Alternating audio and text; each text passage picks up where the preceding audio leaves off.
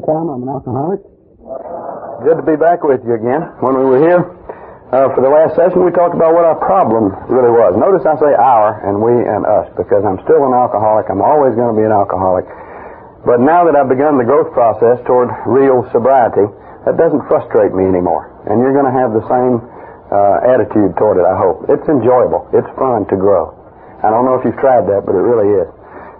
There was a time when people would say things to me like, "You're a fine fella," and I would say things like, "Well, I'm glad you think so, but I don't see why." You know? Which is a put down on yourself, and it's saying, in effect, I'm not lovable and I'm not worth anything, and why do you say those things? And now my kids will come to me and say, "You're the finest father in the whole world," and I'll say, "Ain't it the truth?" You know? But underneath, I'm thanking God for that. And it's quite a change, and it's happened to me through this program of recovery that I'm going to talk with you about, because we are going to talk about the solution to the problem. Now, let's review for just a minute, if you will. We've said that the problem, basically, in the words of one psychiatrist, was that the ego was not submitted to anything or anyone higher than itself. And again, these are hard facts, okay? And another psychiatrist, in those long words, talked about the narcissistic, egocentric core, dominated by feelings of omnipotence. And if you want me to break that down to you, it's like inside of me, I've got a little baby sitting in a high chair, okay? And the baby's beating on the high chair with a spoon, saying, "Do it, and do it now, and do it my way." Now do you understand what a narcissistic egocentric is? Use the words I, me, my, and mine almost exclusively, without recognizing it, without knowing that I am that way. And the other person who said that we assume that we have power that we do not have, and we get sick. And in the terms I showed you last hour, the ego, whose regular job is to be manager of the mental company, and mind you, I'm not talking about annihilating or getting rid of the ego. I've got one, you've got one, we're always going to have one. It's necessary. What I'm talking about is an ego, a manager, that is acting like it is chairman of the board. Okay? That is inflated bigger than it ought to be. Now, I'm a very simple person, and I have a complicated disease, and my tendency is to complicate that disease. I complicated it for years, and maybe you have too. If the problem, though, is ego inflation, it seems to me that at least one possible solution would be ego deflation. Bringing my ego down to size so that I could relate to you on an even keel, on an even level. And I'm the kind of person who had to feel superior to you before I felt equal. You ever feel that way? I had to feel that I was superior to you. I had to be in control before I was comfortable in any situation. I don't know why. I'm not that smart. I just know that. And deflation of the ego means getting down where it's you and me, and we're kind of on a horizontal, good, equal relationship. Okay? Deflating the ego. Now, some pretty smart men have told us that the ego is deflated only through a spiritual experience. One of those was Carl Jung, J-U-N-G, the psychiatrist, a brilliant man, a humble man, and a good one. If you've never read his work, please do. What a beautiful human being. And what Jung said was that when he was talking to one alcoholic, you're hopeless. Absolutely hopeless unless you can have what I call a vital spiritual experience. And he said they're in the nature of huge emotional and moral rearrangements and displacements, you know. And the set of motives and values that used to dominate your life are suddenly cast out, and a completely new set of motives replaces them. Dr. William Silkworth, another psychiatrist, said that he thought alcoholism was 100% hopeless. Drug addiction, 100% hopeless, unless there was a 100% spiritual change in the person. Okay? Now, these are psychiatrists. Okay? Others told us, among the great spiritual teachers, you must be born again. Without preaching to you. You must start all over again. And the Greek word for what he was talking about is metanoeo. And it means like, hey, the light's going on. I can see where I've been going. I don't believe I want to go there anymore. I think I'll change my mind. I think I'll change my attitude. I think I'll turn around and go the other way. That's all rebirth is. And in spiritual terms, rebirth means a turning. In scientific terms, it means a paradigm shift. They have to put big words on everything. I don't understand that either, but That's what it is if you're scientifically oriented. It's a change in your thinking, your attitude, and therefore your behavior. Rebirth. Starting all over again is the solution. Now, the minute we start talking about spiritual things, we get confused, don't we? One thing we get confused about is that science has never accepted spiritual things. You know, I can sit down and talk to some doctors and some research people that I know, and they say, Tom, you must be an awful strong person to have stayed sober as long as you have. And I said, no, I'm not strong. As a matter of fact, I got well when I recognized how weak I was. And they say, well, how did you stay sober? And I say, the grace of God, and you ought to see them. And the looks I get from them. They don't understand that. And if I go on and say, you know, I died. The old me died, and I started all over again. Boy, you really blow their minds then. But that's really what happened. I'm me, but I'm not me. You understand that? Same equipment, but I'm not the same. Something dramatic has happened. Something which is beyond scientific comprehension, you see. Because science has its own God. Measurement. If you can't measure it, it doesn't exist. Okay? That's one of their idols. They don't admit to that yet. Okay? And if it doesn't fit into natural law, it can't be true. Well, each of us who hasn't had a drink or a drug today is defying natural law. Because an alcoholic's supposed to be drinking, am I right? By definition. And a drug addict's supposed to be using by definition, Benny, but we're not. We don't fit their neat little package. And for 200 years they haven't mentioned God. You know? At all. Because He doesn't fit into that nice little package either. I'm not putting them down. Science is a marvel. God, they've brought us a long ways, you know. They brought us to the point where we blow ourselves off the face of the earth, but we can't even define the human mind. We know all in the world there is to know about outer space, and we know nothing about our inner space. And inside me is a universe more complex than that one out there. And I submit to you that the biggest problems of our day are problems of inner space. Chronic anxiety, chronic depression, alcoholism, drug addiction, cancer. Inner space problem. So we can do all these things, and we can't even tell the basic psychological differences between a man and a woman. And we stay away from the spiritual. And if you want to look at how absurd it's gotten, you see, science has taken and divided and categorized and pigeonholed everything. You know, you go to a doctor now, you go to a series of doctors, don't you? Something's wrong with your foot, you go to a podiatrist. Something's wrong with a bone, you go to an orthopedist. Okay? If you need front end alignment, you go to a urologist or gynecologist. Rear end job, proctologist. Okay? It's like you're a whole bunch of pieces, none of which fit together. You ever notice that? I'm sorry, but I'm in this deal for wholeness. Wholeness. And wholeness is spiritual. Science talks to us about uniqueness, separation, differences, isolation. The spiritual teachers talk to us about together relationships and our sameness. They even say things like, we're brothers and sisters. Ain't that strange? But on the other side, we get confused. We're confused because of what science, has put into our minds. And on the other side, our religions confuse us sometimes. Because when you mention the word spiritual, some of us want to get on our tricycles and ride off across clouds looking for God. Don't we?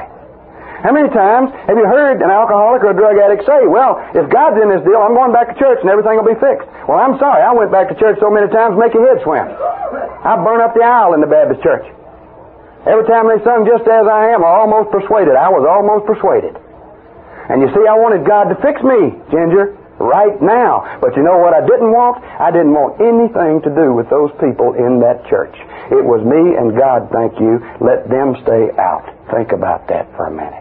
My problem never was with God. My problem was with you. I didn't like you. I didn't trust you. You hurt me. So I want you to know, when I'm talking spiritual, I am talking horizontal relationships. I am talking what goes on between you and me, Kenneth. Horizontal. And I'm not out in left field on this, folks. Because the greatest spiritual teachers have told us, have they not? If there's nothing going on horizontally, there never will be anything going on vertically. Am I lying to you? First things first, as they say in AA. First get right here. And then you don't have to go looking anywhere. It just comes. The spiritual doesn't deal with just God. It deals with you. And it's incomplete unless it includes other people. Relationships were my problem. I couldn't have a good equal relationship. In any relationship, I either had to dominate you or depend on you. And if you look at it for what it is, depending too much on somebody is a form of domination, isn't it? Because you get all their time and attention. I loved it, for instance, when I was in the psycho ward. I never wanted to leave because I was the center of attention. You're sitting there and you shave and there's a guy watching you. And I used to love to just move that razor real fast and watch him jump off that stool. That's complete control, folks.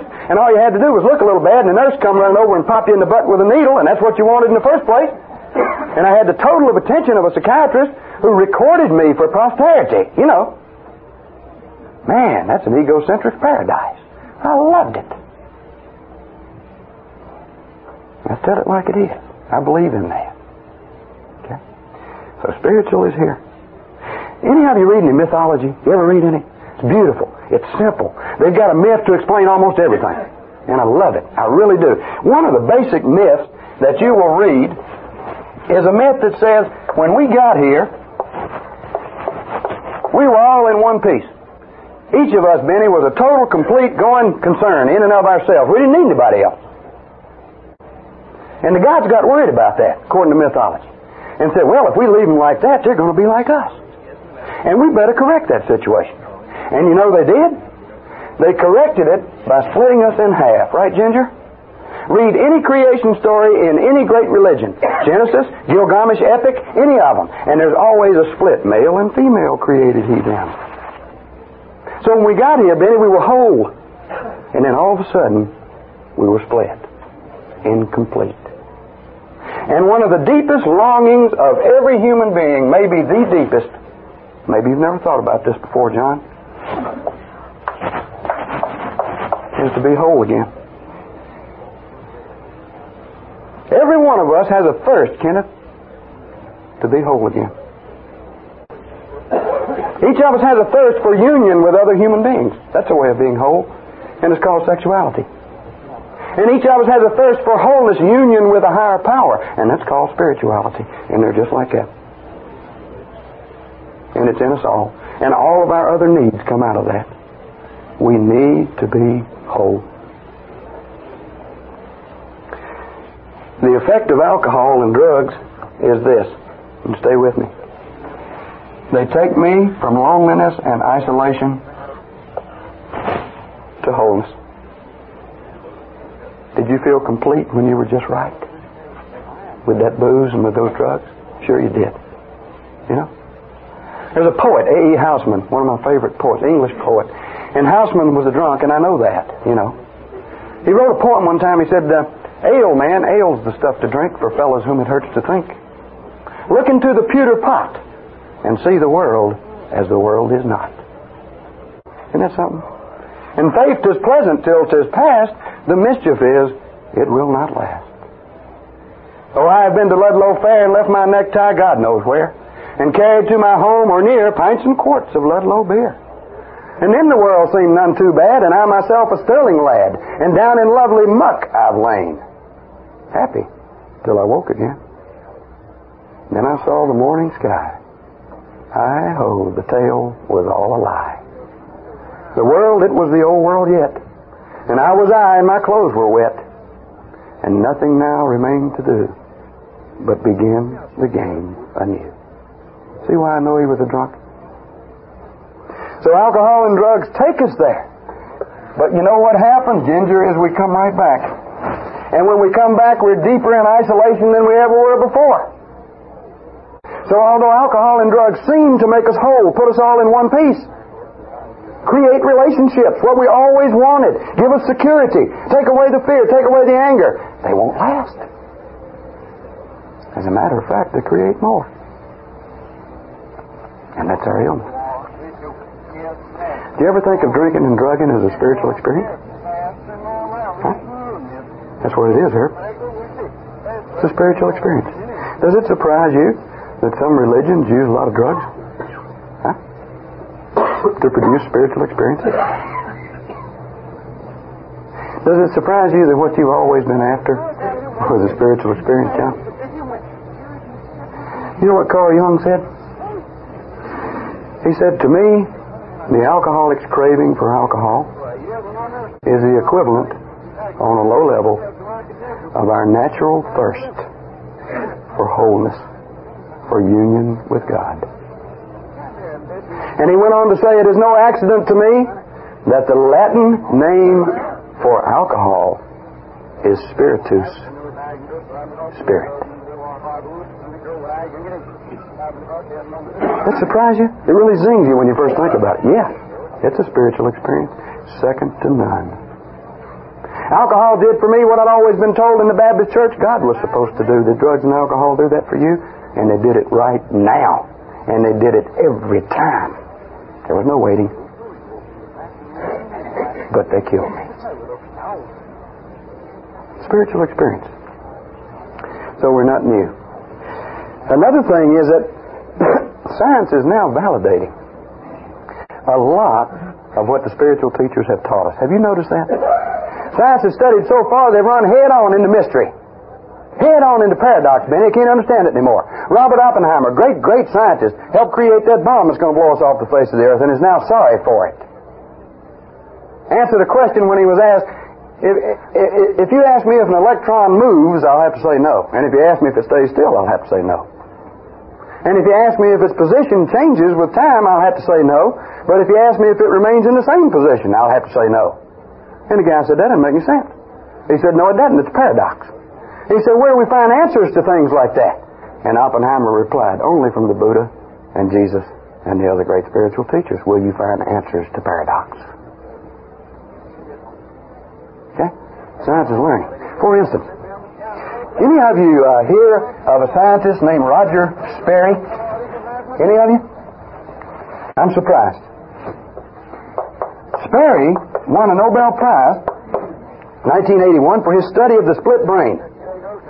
And he was working with epileptic people. And he was trying to find some way to keep the seizure from spreading from one side of the brain to the other. And so he cut the connecting cord, the corpus callosum, in between the two sides of the brain, and it stopped the spread. Okay? But he found out something he wasn't looking for. That's so often the case with science.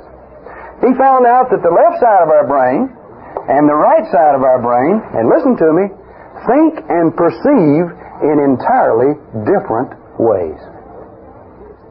The left side of the brain is logical, objective, rational, intellectual, self-centered, dry, like a computer. Okay? But boy, the right side is creative, loving, sees things in terms of relationships, is emotional, is nonverbal, folks, doesn't communicate with words, and is wise. He found all that out. Fantastic discovery.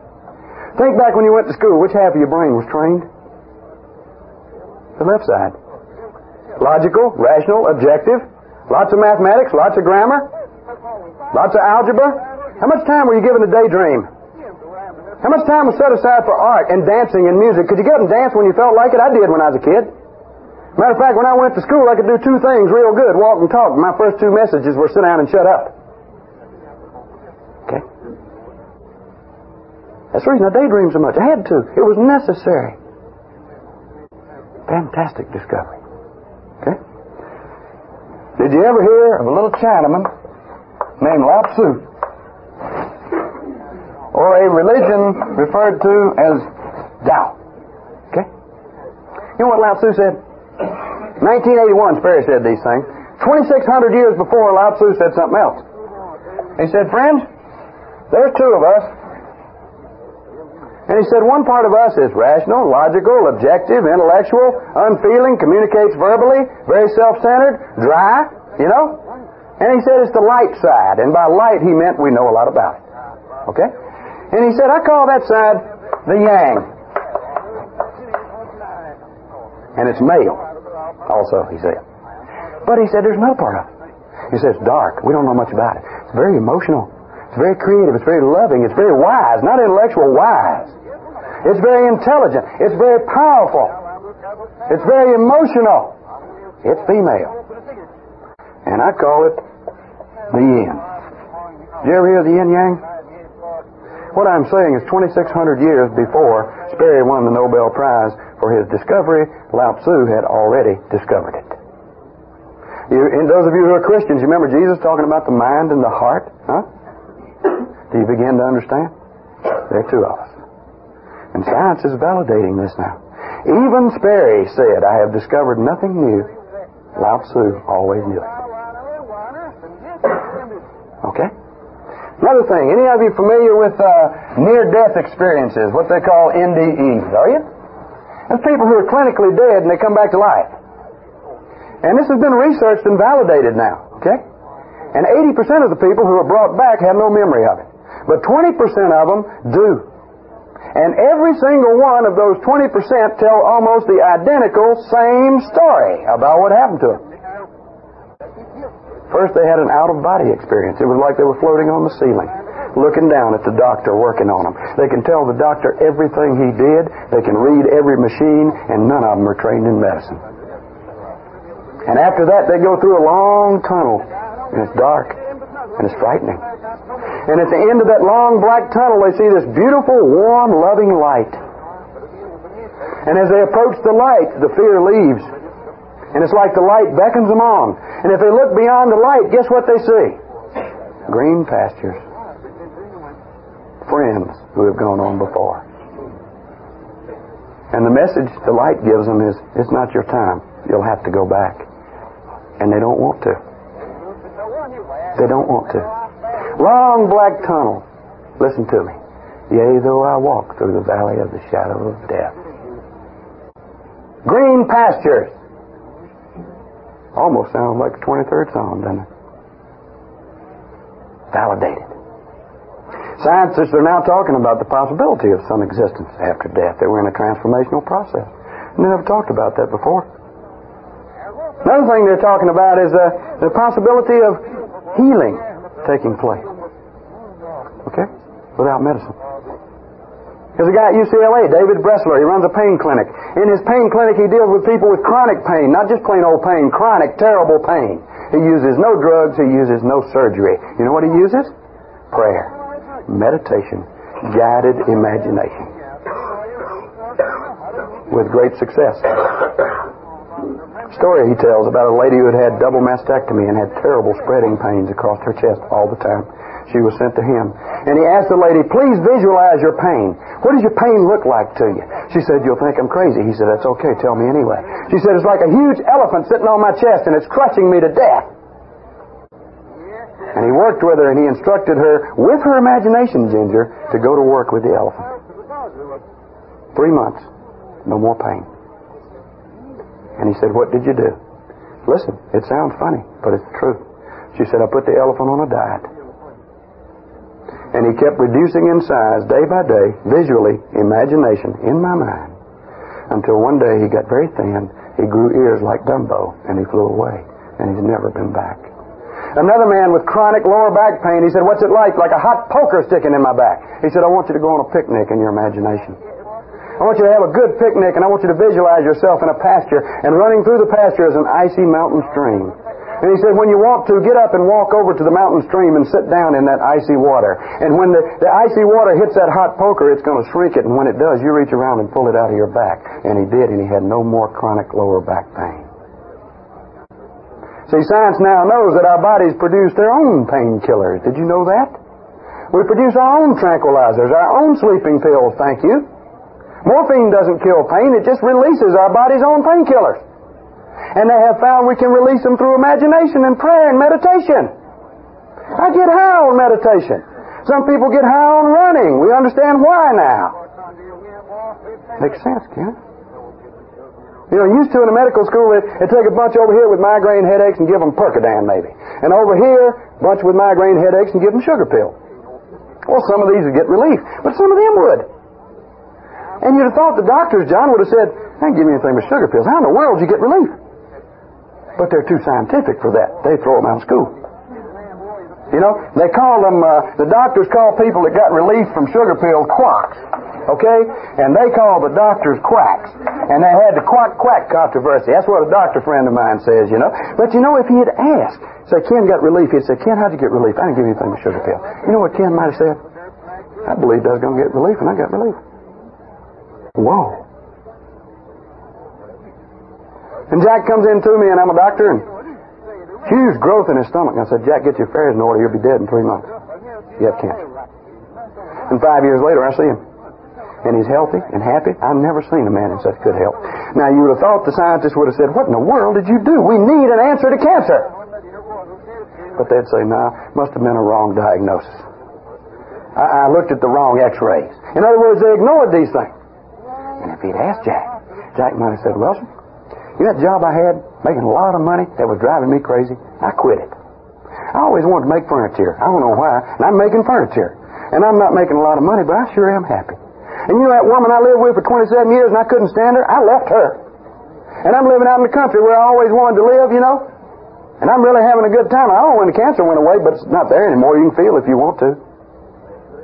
In other words, I just made a radical change in my lifestyle. And I'm healed.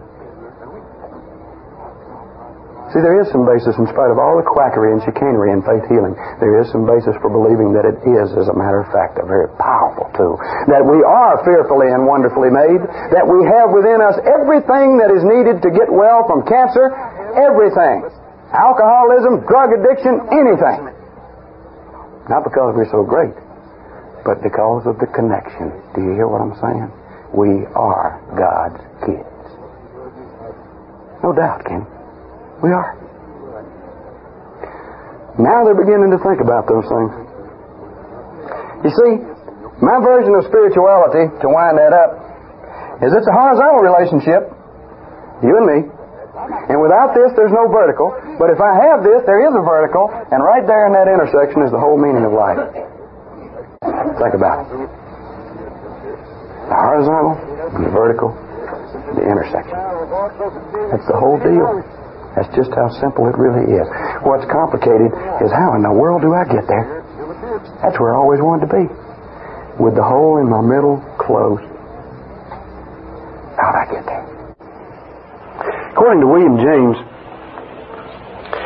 spiritual experiences always include two basic elements. If you want to read his book, you can read the book called Varieties of Religious Experience. He studied all kinds of spiritual experiences. He was one scientist that had guts enough to do it. And he found two common elements. And the first element of the spiritual experience is ego deflation at death. How about that, folks? You know what we call hitting bottom? That's ego deflation at death. When you see the truth right in front of you and you can't avoid it any longer. And you know you've had it. That's bottom. That's ego deflation at death. When the monkey doesn't speak to you and the kid in the high chair is quiet because he has nothing to say. Bottom. And the second element is submission. How about that? Submission to a higher power. Because you sense from somewhere deep in you, said James, that everything's going to be all right if you can get hooked up with a higher power. Ego deflation at death. I don't know how many of you ever heard of Bill W., one of the co-founders of Alcoholics Anonymous. He went through this. When he was in the hospital withdrawing from his last drunk, he said he felt as if he was in the pit of hell. The whole bottom dropped out. His depression deepened unbearably. Bottom. Ego deflation. And then, Ginger, he heard himself cry out, God, if there is a God, please help me. I'll do anything. And he had it. And he had a big one. So it was like he was lifted to the top of the mountain and a cool breeze, not of air but of spirit, was surrounding him. And he said to himself, so this is the God of the preachers. And when the experience was over and he doesn't know how long it lasted, Kenneth, he called the psychiatrist in and said, am I crazy? Am I hallucinating? And you know what the doctor told him? After asking him a lot of questions, no, you're not crazy. I don't know what's happened to you. I've read about these things. I've heard about these things. They're called spiritual experiences. He said, but whatever it is, you don't even look the same as you did a while ago. And you better hold on to it. And that's the way AA got started. The trouble is, too many of us look for that big kind of spiritual experience, and most of us have the small kind, you know, the educational variety. It comes slow, and then makes some of us mad, see, because it's too slow. It's like a friend of mine up in Greensboro, North Carolina. They were discussing spiritual experience one night. And he got very worried about it, and he came out of the meeting, and he waited for the old man that he liked the least in the whole group, but he knew the old guy had the answers. Okay? And he said, I'm bothered. Y'all were talking about spiritual experience. When am I going to have mine? And the old guy said, how long have you been sober? He said, 4 years. He said, you've had it. Think about it. Doesn't have to be a Moses thing with a burning bush and a big voice. Doesn't have to be a Paul thing where you knocked off the donkey and made blind, Ginger. It's just a gradual change. And you don't think the same, and you don't even realize it. But your eyes start to show it. The mirror of your soul. There's a turning. Okay? Now, ego deflation at depth, submission to a higher power. Two basic elements. Do you understand that? All right? Now, there are many ways to achieve a spiritual experience. One of those ways is called the Sermon on the Mount. That would be the Christian way. One of those ways is called the Ethical Decalogue, or the Ten Commandments. That would be the Jewish way. One of those ways to a spiritual experience is called the Eightfold Middle Path. That would be the Buddhist way. And one of those ways to a spiritual experience, and the way which seems to work best for us, and I'm not smart enough to know why, is the 12 suggested steps of Alcoholics Anonymous. That's a way to a spiritual experience. If you don't believe me, read the 12th step sometime. It says, having had a spiritual awakening as the result of these steps. That's the only one, Ginger. The result of the 12 steps is a spiritual awakening, a spiritual experience. The light goes on. You turn, you're changed. You're the same, but you're not. And the minute I mention Alcoholics Anonymous to some people, they say, well, that book, that blue book, that was written by a bunch of drunks. What can a bunch of drunks know? I'll tell you something maybe you don't know. Everything in this book was agreed on by the first 100 members of Alcoholics Anonymous. Everything. And when you can get 100 drunks to agree on anything, you had better hold on to it. You understand what I'm saying? They all agreed on it. And look at the magic that they said. See, people think somebody sat down and invented AA. No. It evolved. It evolved from Moses, from Jesus, from Carl Jung, from William Silkworth, from Harry Tiebout, from William James, from religion and science. That's the reason we got a program. The first step in that program says, we admitted we were powerless over alcohol, that our lives had become unmanageable. Chew on that for a minute. We admitted we couldn't drink, and we couldn't quit. We quit assuming we have power that we don't have. We know what the truth is. Alcohol and drugs have me licked. And as much as I try, doesn't seem anything I can do about it. Now, when you admit you're powerless over something and that your life's out of control, you think that might deflate your ego a little bit, Ginger? But see, they weren't done yet, Kenneth. They said, second step, came to believe that a power greater than ourselves, could restore us to sanity. Remember what the psychiatrist said? The ego is unsubmitted to anything or anyone higher than itself. And all of a sudden the second step says, we came to believe there's a power greater than us who can do what? One thing. Restore us to sanity. What am I talking about? Restore me to the point where I can recognize what's good for me, do it, what's bad for me, and not do it. Please keep that in mind. Where I can make an agreement with myself and keep it. Where I can say to myself, I'm not going to drink today, and I don't. But the moment that you believe anything is more powerful than you are, be it a group, a thing, a substance, or a God, you deflate the ego, don't you? And they're not done yet. They just never get done, these old drunks. We made a decision to turn our will and our lives over to the care of God as we understood Him. I submit to you there is not 1 ounce of theology in that statement. None. Put your will and your life in the care of any person, anything, any institution. You've deflated your ego. Have you not? Then we get down to the 4th step, and, we talk about all those feelings and memories and thoughts being down here in the basement and blocking you off from the power. You remember that? And you get to the 4th step, and more we scream and holler. Why do I have to go back through my life and write all that stuff down with pencil and paper? I have forgot that. I'm going to tell you something. You never forget anything. Nothing. And why do I have to do that? I don't want to do that. You know, I used to hate my mother, but I don't now. I used to dislike my father, but I don't dislike him anymore. And I just don't see any sense in doing all that. And the fourth step says, made a searching and fearless personal inventory of ourselves. Moral inventory. Huh? You know what it is? You know why you got to take that inventory? What you do is take a pencil and paper and you walk down into the basement of your mind and you list what you find.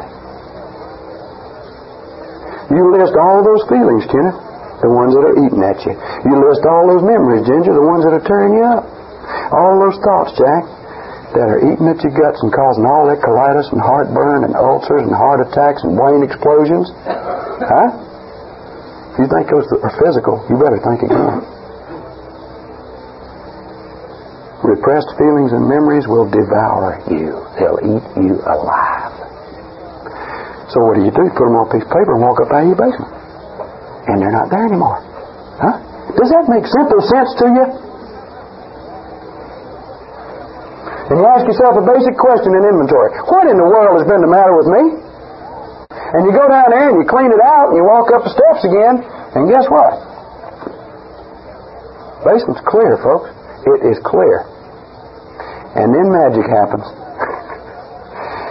You get out of Charlotte Treatment Center and you go out to a party somewhere and the drinks come around and they offer you one ginger and you say, no thanks. And you don't take one. My God. You don't take one. And you don't explain, well, you see, I'm an alcoholic. You don't justify. You don't rationalize. You say, no thanks. And you're out on the street and your favorite dealer comes up and says, man, I got some good stuff here. And you say, no thanks, not today. And you don't. Something's been added. You've made the decision, but now, guess what? You have the power to carry it out. I submit to you, you are not the same anymore. You're not. You got something that's been missing. You recognized what was bad for you and said no to it, didn't you? Man, the whole world hangs by a thread sometimes. You know that? The whole world hangs by a thread. For an alcoholic and a drug addict, that thread is this. No thanks. You understand that, Benny? No thanks. And you don't take one. Man. And sometimes we get all upset. You know, get upset out at the treatment center because of all these problems and everything. And you go to bed at night and somebody says, what kind of day did you have? I had a lousy day. I'm going to tell you something. You better think again. If you went through that day without one drink or one pill, it has been a fantastic, incredible day. Don't expect a goody truck. God ain't got one. He's not a clerk in the Universal Supermarket. And just because you ain't drinking and drugging doesn't mean your life's going to change overnight. I said before, you got to work at it. And the people who recover and find real sobriety, work at it. But they're not without help. I don't understand God, okay? I don't even care what you call your concept of God. I just know one thing. I'm very aware of one thing. Either I'm a lot smarter than I think I am, or there's something taking good care of me. And I look around me every day. I watch.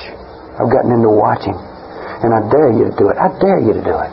Watch for the rest of the day how many things happen for your good that you don't have anything to do with. And then tell me there's not a higher power. Then deny there's some grace. But don't do it till you watch. God, it's incredible. Tell you a story. Jim Emmett, the director of this center, and I were sitting one day talking about getting a guy to work in a school of alcoholism and drugs, and we were talking about a certain guy doing a track on sexuality. And Jim says, we don't have a theme song for that. And I said, well, what would that theme song be? And he said, Mary Magdalene's song from Jesus Christ Superstar. I don't know how to love him. I said, that's dynamite, man. Really sounds good. We finished the conversation, went out and got in Jim's car. He turned on the radio. You want to guess what was playing? I don't know how to love him. Gifts, man. Gifts. And they come fast and furious. And we get depressed because we latch on to the bad things. And don't even notice the good thing. Wow. Start watching.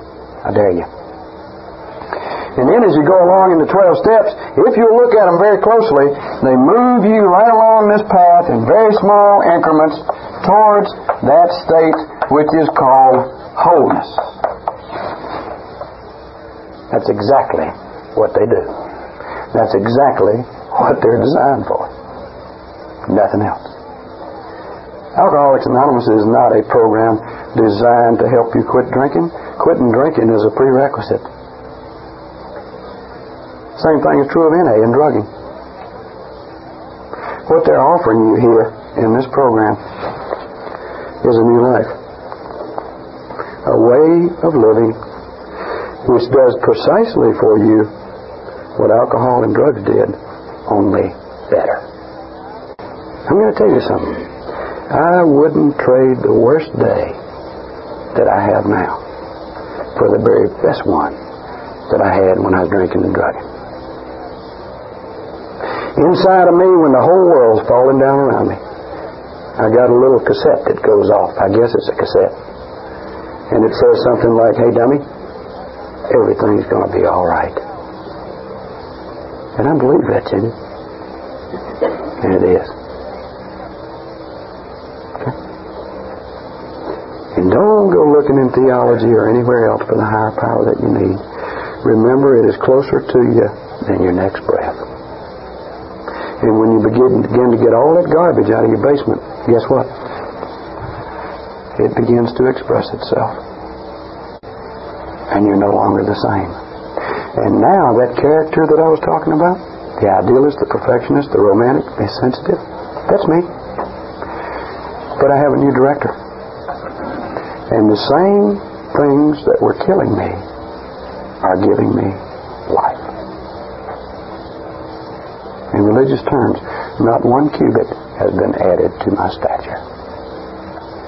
Just a different director.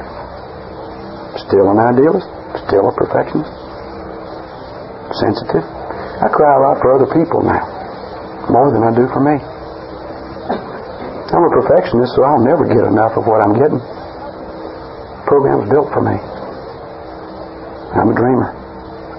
And what I'm dreaming right now is that every one of you, please God, to latch into this thing and become what you really are. Because truly, you're wonderfully and fearfully made. And I mean it. I appreciate it.